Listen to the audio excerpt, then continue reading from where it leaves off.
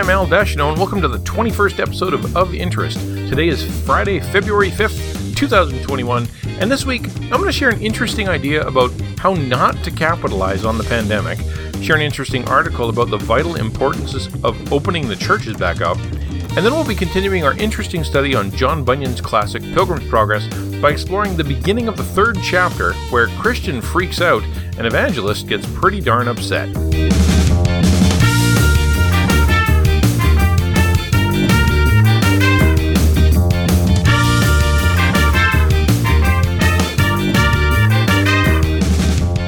Hey everyone, just a couple of quick notes up front today. First, and as always, how's your Bible reading plan going? To be honest, I've gotten a little behind again. My kids and I are into a show that we watch before bedtime, and then we started staying up way too late, and then I started staying up too late just surfing for jobs on Indeed. By the way, can I just say how weird it is to have dedicated my life to teaching the Bible and making disciples of Jesus, and having to look for jobs where I'm literally not allowed to do that? Makes me feel like I'm selling out or something. My poor kids, they'll ask me a question about their Bible reading, and because I've got all this pent-up Bible teaching energy, they get blasted with a 15-minute theology lesson, 2 illustrations, and a book recommendation. Anyway, back to the Bible reading. My guess is, if I had to do a little self-diagnosis as to why I've dropped off a bit, is that my worry about getting a job is overriding my belief that if I seek God's kingdom and His righteousness first, that all these things will be added to me. You see, as time goes on and God doesn't seem to be making himself very clear to me, I'm starting to take more and more control back into my hands, dropping off in my spiritual discipline so I can maybe try to help God's timing along with my own efforts. And all that I know is backward thinking. I know that. Read, pray, study, meditate, serve, worship, rest, abide, and then go check out Indeed. Right? Okay. Thank you for letting me get that off my chest. Thank you for listening. And but how are you doing? Send me a message. Let me know. Second thing I want to let you know is that my podcast is now available on 2 pretty huge platforms, iHeartRadio and Amazon Audible Podcasts, which means that if you get the Alexa secret code word order just right, you can actually summon me from your Echo. I've been able to do it once, but then I forgot the exact word order, and now she has no idea what I want. But at the very least, I'm now on 7 different podcast services, and I'm trying to do some stuff on YouTube and Facebook and Instagram, so please check all that out and share it with your friends. All right, on with the show.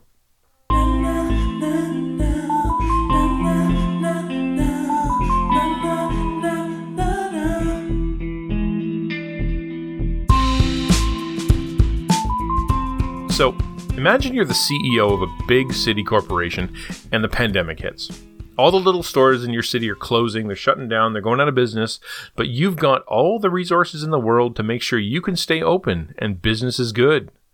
What really picked up after was your presence online. Since you were already a pretty big name and you already had a pretty good website, it was easy for people to just drop their local shop and switch over to you. In fact, most of the little mom and pop shops weren't ready to go online at all. Well, the ones that had websites, they weren't actually very good. So since the pandemic started, you've gotten nothing but more and more and more business in your store and a huge boost online, like nothing you've ever seen. Now, as CEO, what do? Well, you do a little dance, right? You build up the business. You make things even better. You get really cutthroat, and you go after that competition with your windfall, and then you go, dive into your piles of money like Scrooge McDuck. And let me tell you, there are a lot of big companies doing that right now. Amazon is decimating small businesses left and right, while still being able to treat their employees like absolute garbage. Delivery services like Uber Eats and DoorDash are raking it in, while charging small restaurants so much they almost totally lose their margin. Big stores like Walmart and Costco were able to be labeled as essential, even though 3/4 of the people shopping there aren't buying anything essential at all. It's so dumb that if I want something like new shoes, I can get them at Walmart, but I can't actually go to a shoe store. I can get pictures and vases and candy and jewelry and baked goods from this big box store, but all the local artisans are going out of business left and right.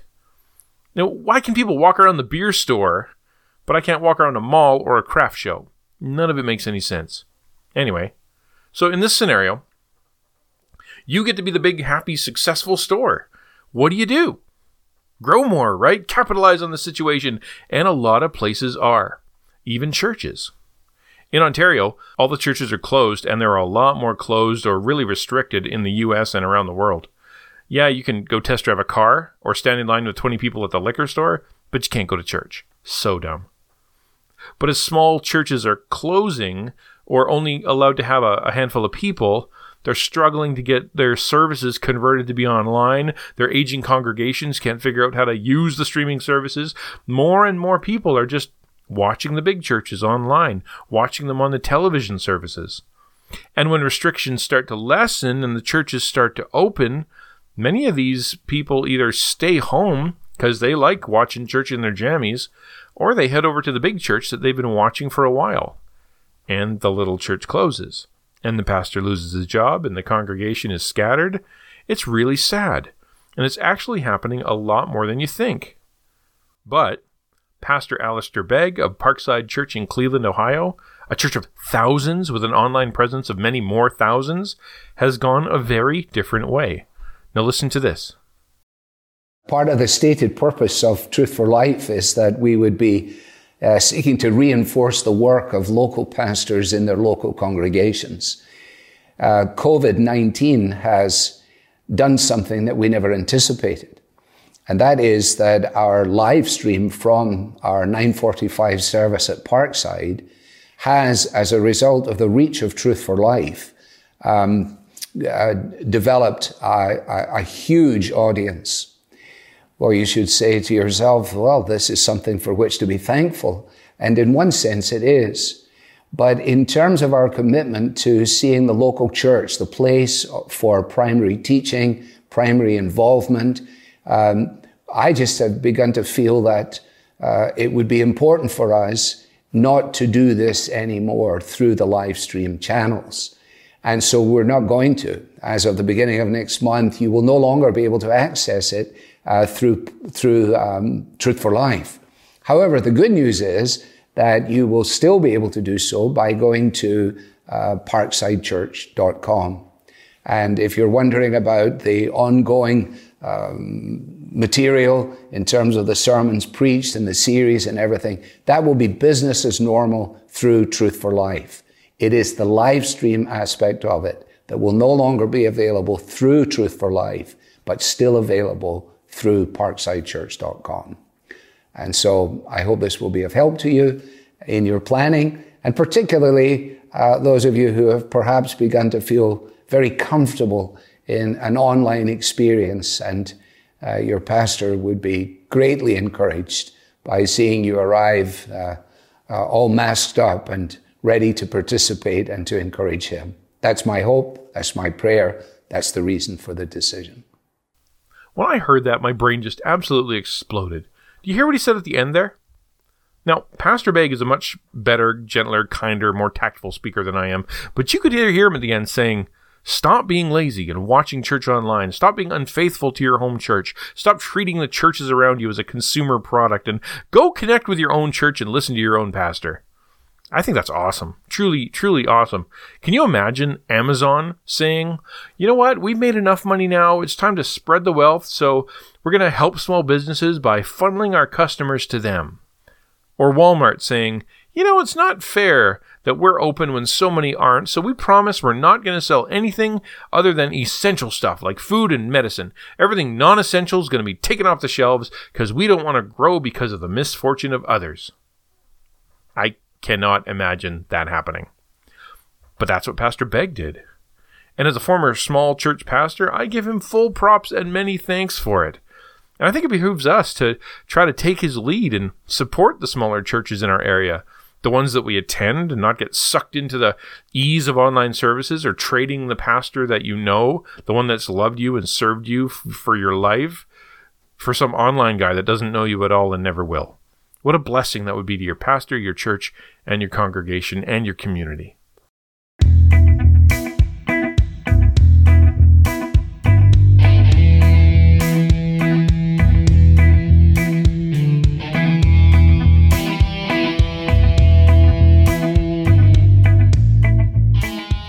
This week's interesting article is actually a letter to the premiers in provinces and territories of Canada, written on the Gospel Coalition Canada blog, and it's a really good letter.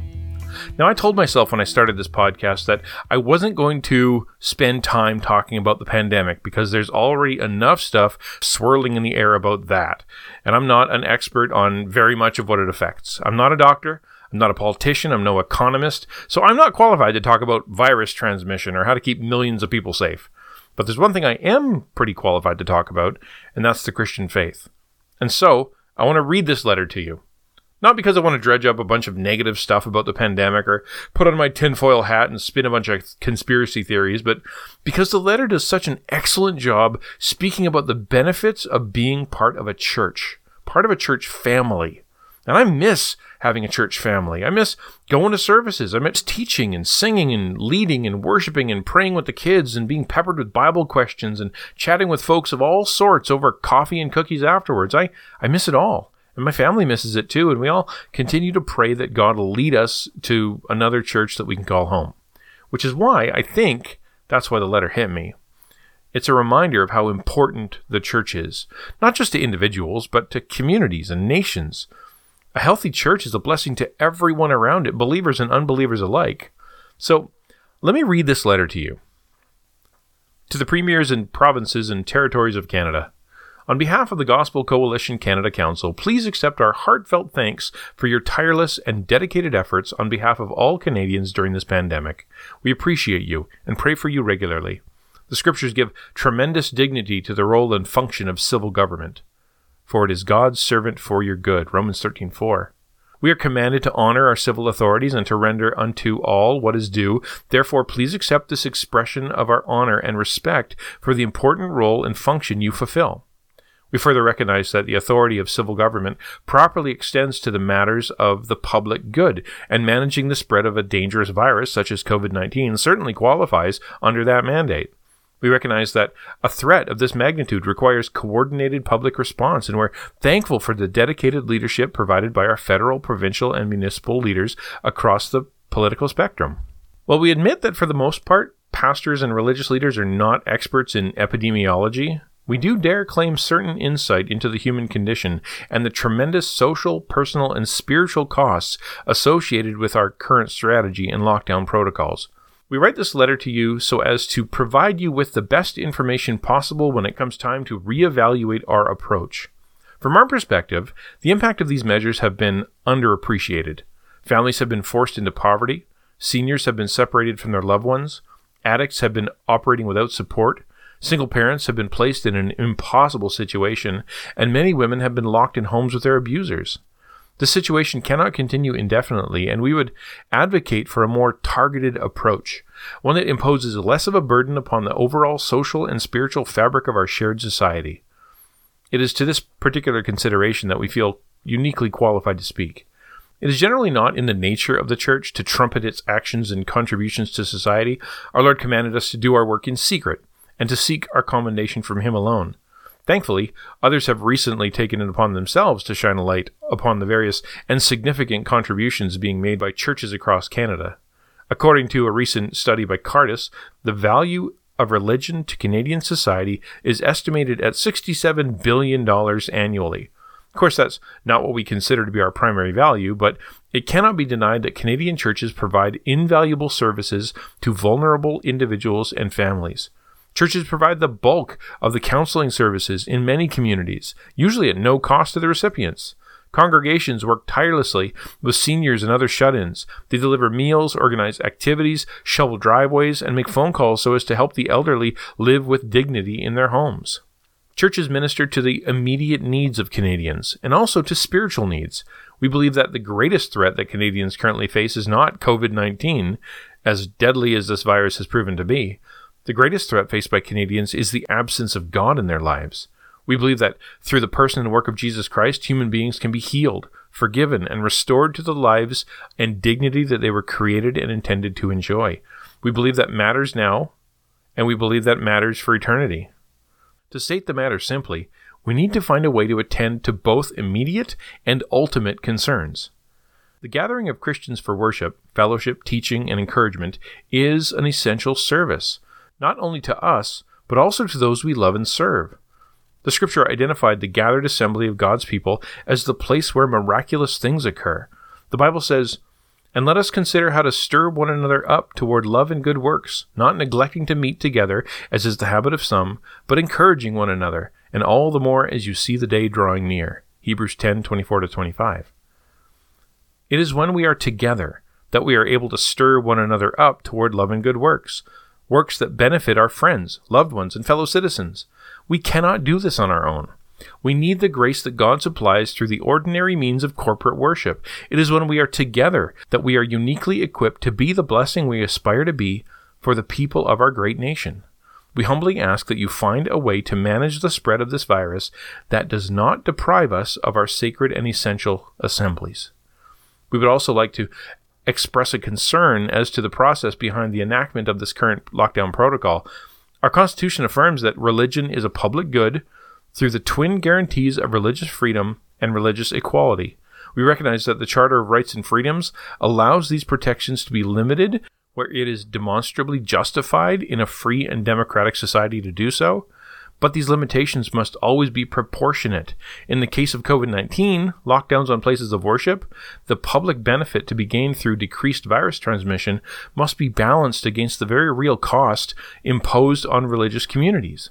Many of us are seriously concerned about the precedents that ongoing lockdowns may set for future limitations of religious freedom. We implore you to allow places of worship to open their doors again as soon as it is safe to do so.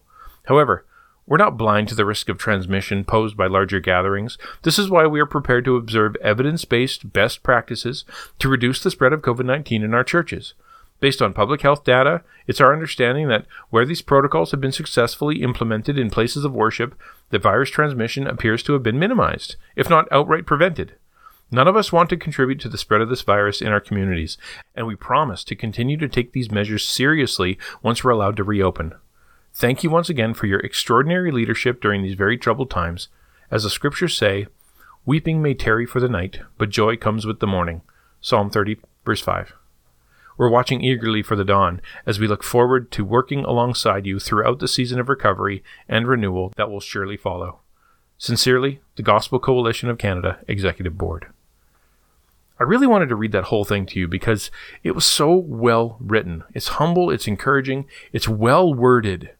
So let's pray that some of the people who are supposed to read it will read it and take it to heart.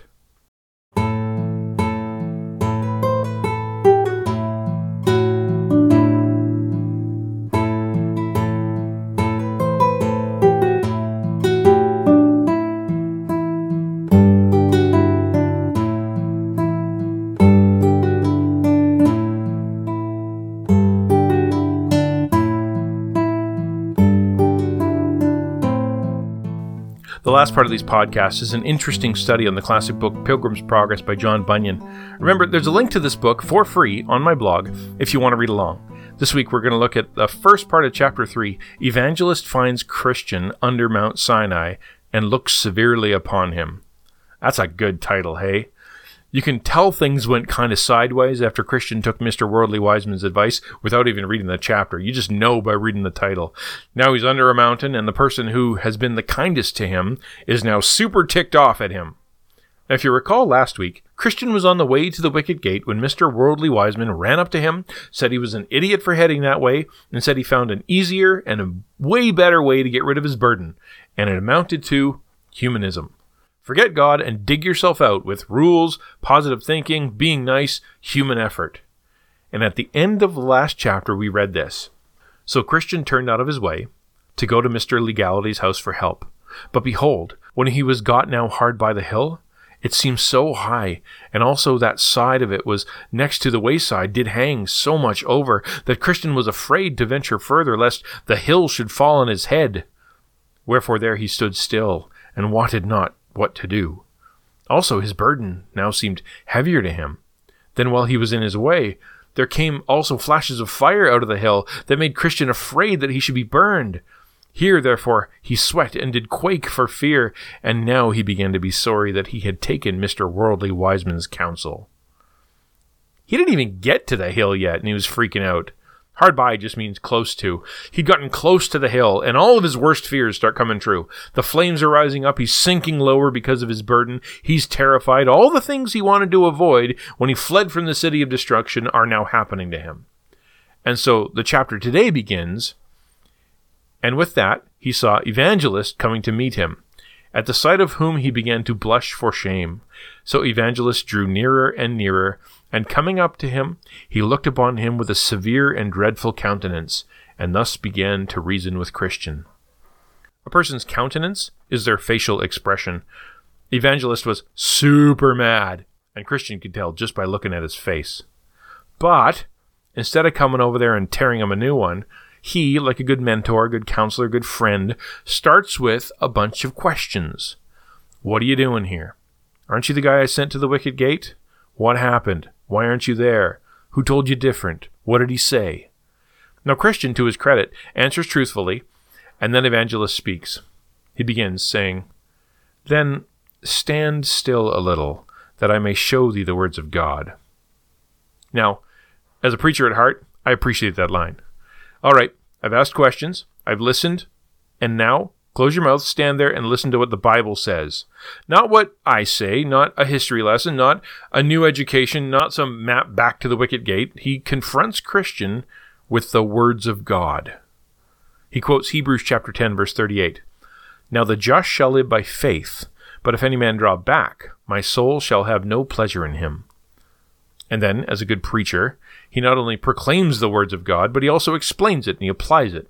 He says, "Listen, Christian, all the fear and misery you feel right now is because you didn't trust God. He told you the way of salvation, and you didn't believe him, and it almost led you into hell. Now listen far more carefully than you did the first time. The man you were talking to doesn't actually believe in God. Yeah, he goes to church. He's a big shot in town. He's converted many people and makes a good argument about the importance of obeying the law and being nice and trying hard. But everything he says is utterly false when it comes to salvation. First, he preaches a false gospel. His gospel is the wide and easy way that leads to destruction, not the straight and narrow. Second, he denies the cross. He goes against what Jesus taught when he said that to save your life, you must lose it, that following him is going to make you some enemies, that being his disciple might cost you your very life. And third, even though his gospel seems nice, easy, friendly, self-satisfying, self-aggrandizing, makes you feel like you're really contributing something to the world and to God, it's actually a path straight to death. He told you to go to legality, to be a religious legalist, but that isn't freedom. That's bondage. You'll strive and strive, but you'll never be free of your sin because there's no amount of good deeds, no amount of religious fervor that could cancel out the curse of sin and remove your guilt. Good deeds don't cancel out bad deeds. The bad deeds remain and must be dealt with by a just God. The wages of sin is death. And he told you to go to his son's civility, to be polite and courteous and nice. And while that may look pretty good on the outside, all God sees is hypocrisy. All his so-called good deeds are all falsely motivated and stained with sin. God rejects all that he calls good as just a fancier, whitewashed form of evil. Then, for confirmation, the voice of God, the word of God, once again, to show this isn't an opinion that Evangelist is coming up with, comes thundering from the mountain, quoting Galatians 3:10. "For all who rely on the works of the law are under a curse. For it is written, Cursed be everyone who does not abide by all things written in the book of the law and do them." In other words, if you break even one law, if you mess up the tiniest aspect of the law of God, if you don't perfectly follow exactly what God wants in your life and for all people, in word, in deed, in thought, in motive, for every single part of your life, all day, every day, you'll be damned. You will have broken his law. And that's impossible. That, Christian, is why you feel like you do.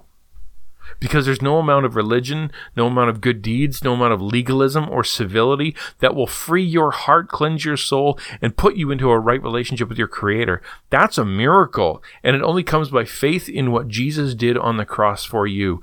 Christian, upon hearing this, was utterly crushed. Remember, he's not saved yet. He hasn't made it past the wicket gate. He doesn't grasp the amazing grace of God, the free gift of salvation. So his next question is, well, is there hope? Am I done? Have I blown it completely? Is God done with me? I'm sorry I listened to Mr. Worldly Wiseman, but how do I get free from this curse, this double curse that I brought upon myself? Can this level of sin be forgiven? Now, what would you say? Take a minute, just pause there for a second and put yourself in Evangelist's shoes. How do you respond to, can this sin be forgiven? Can my betrayal be forgiven? Now, I'd say, yes, absolutely, for sure. You've clearly repented. Just say the words and we'll go straight to the baptismal tank, right? But interestingly, Evangelist doesn't start there.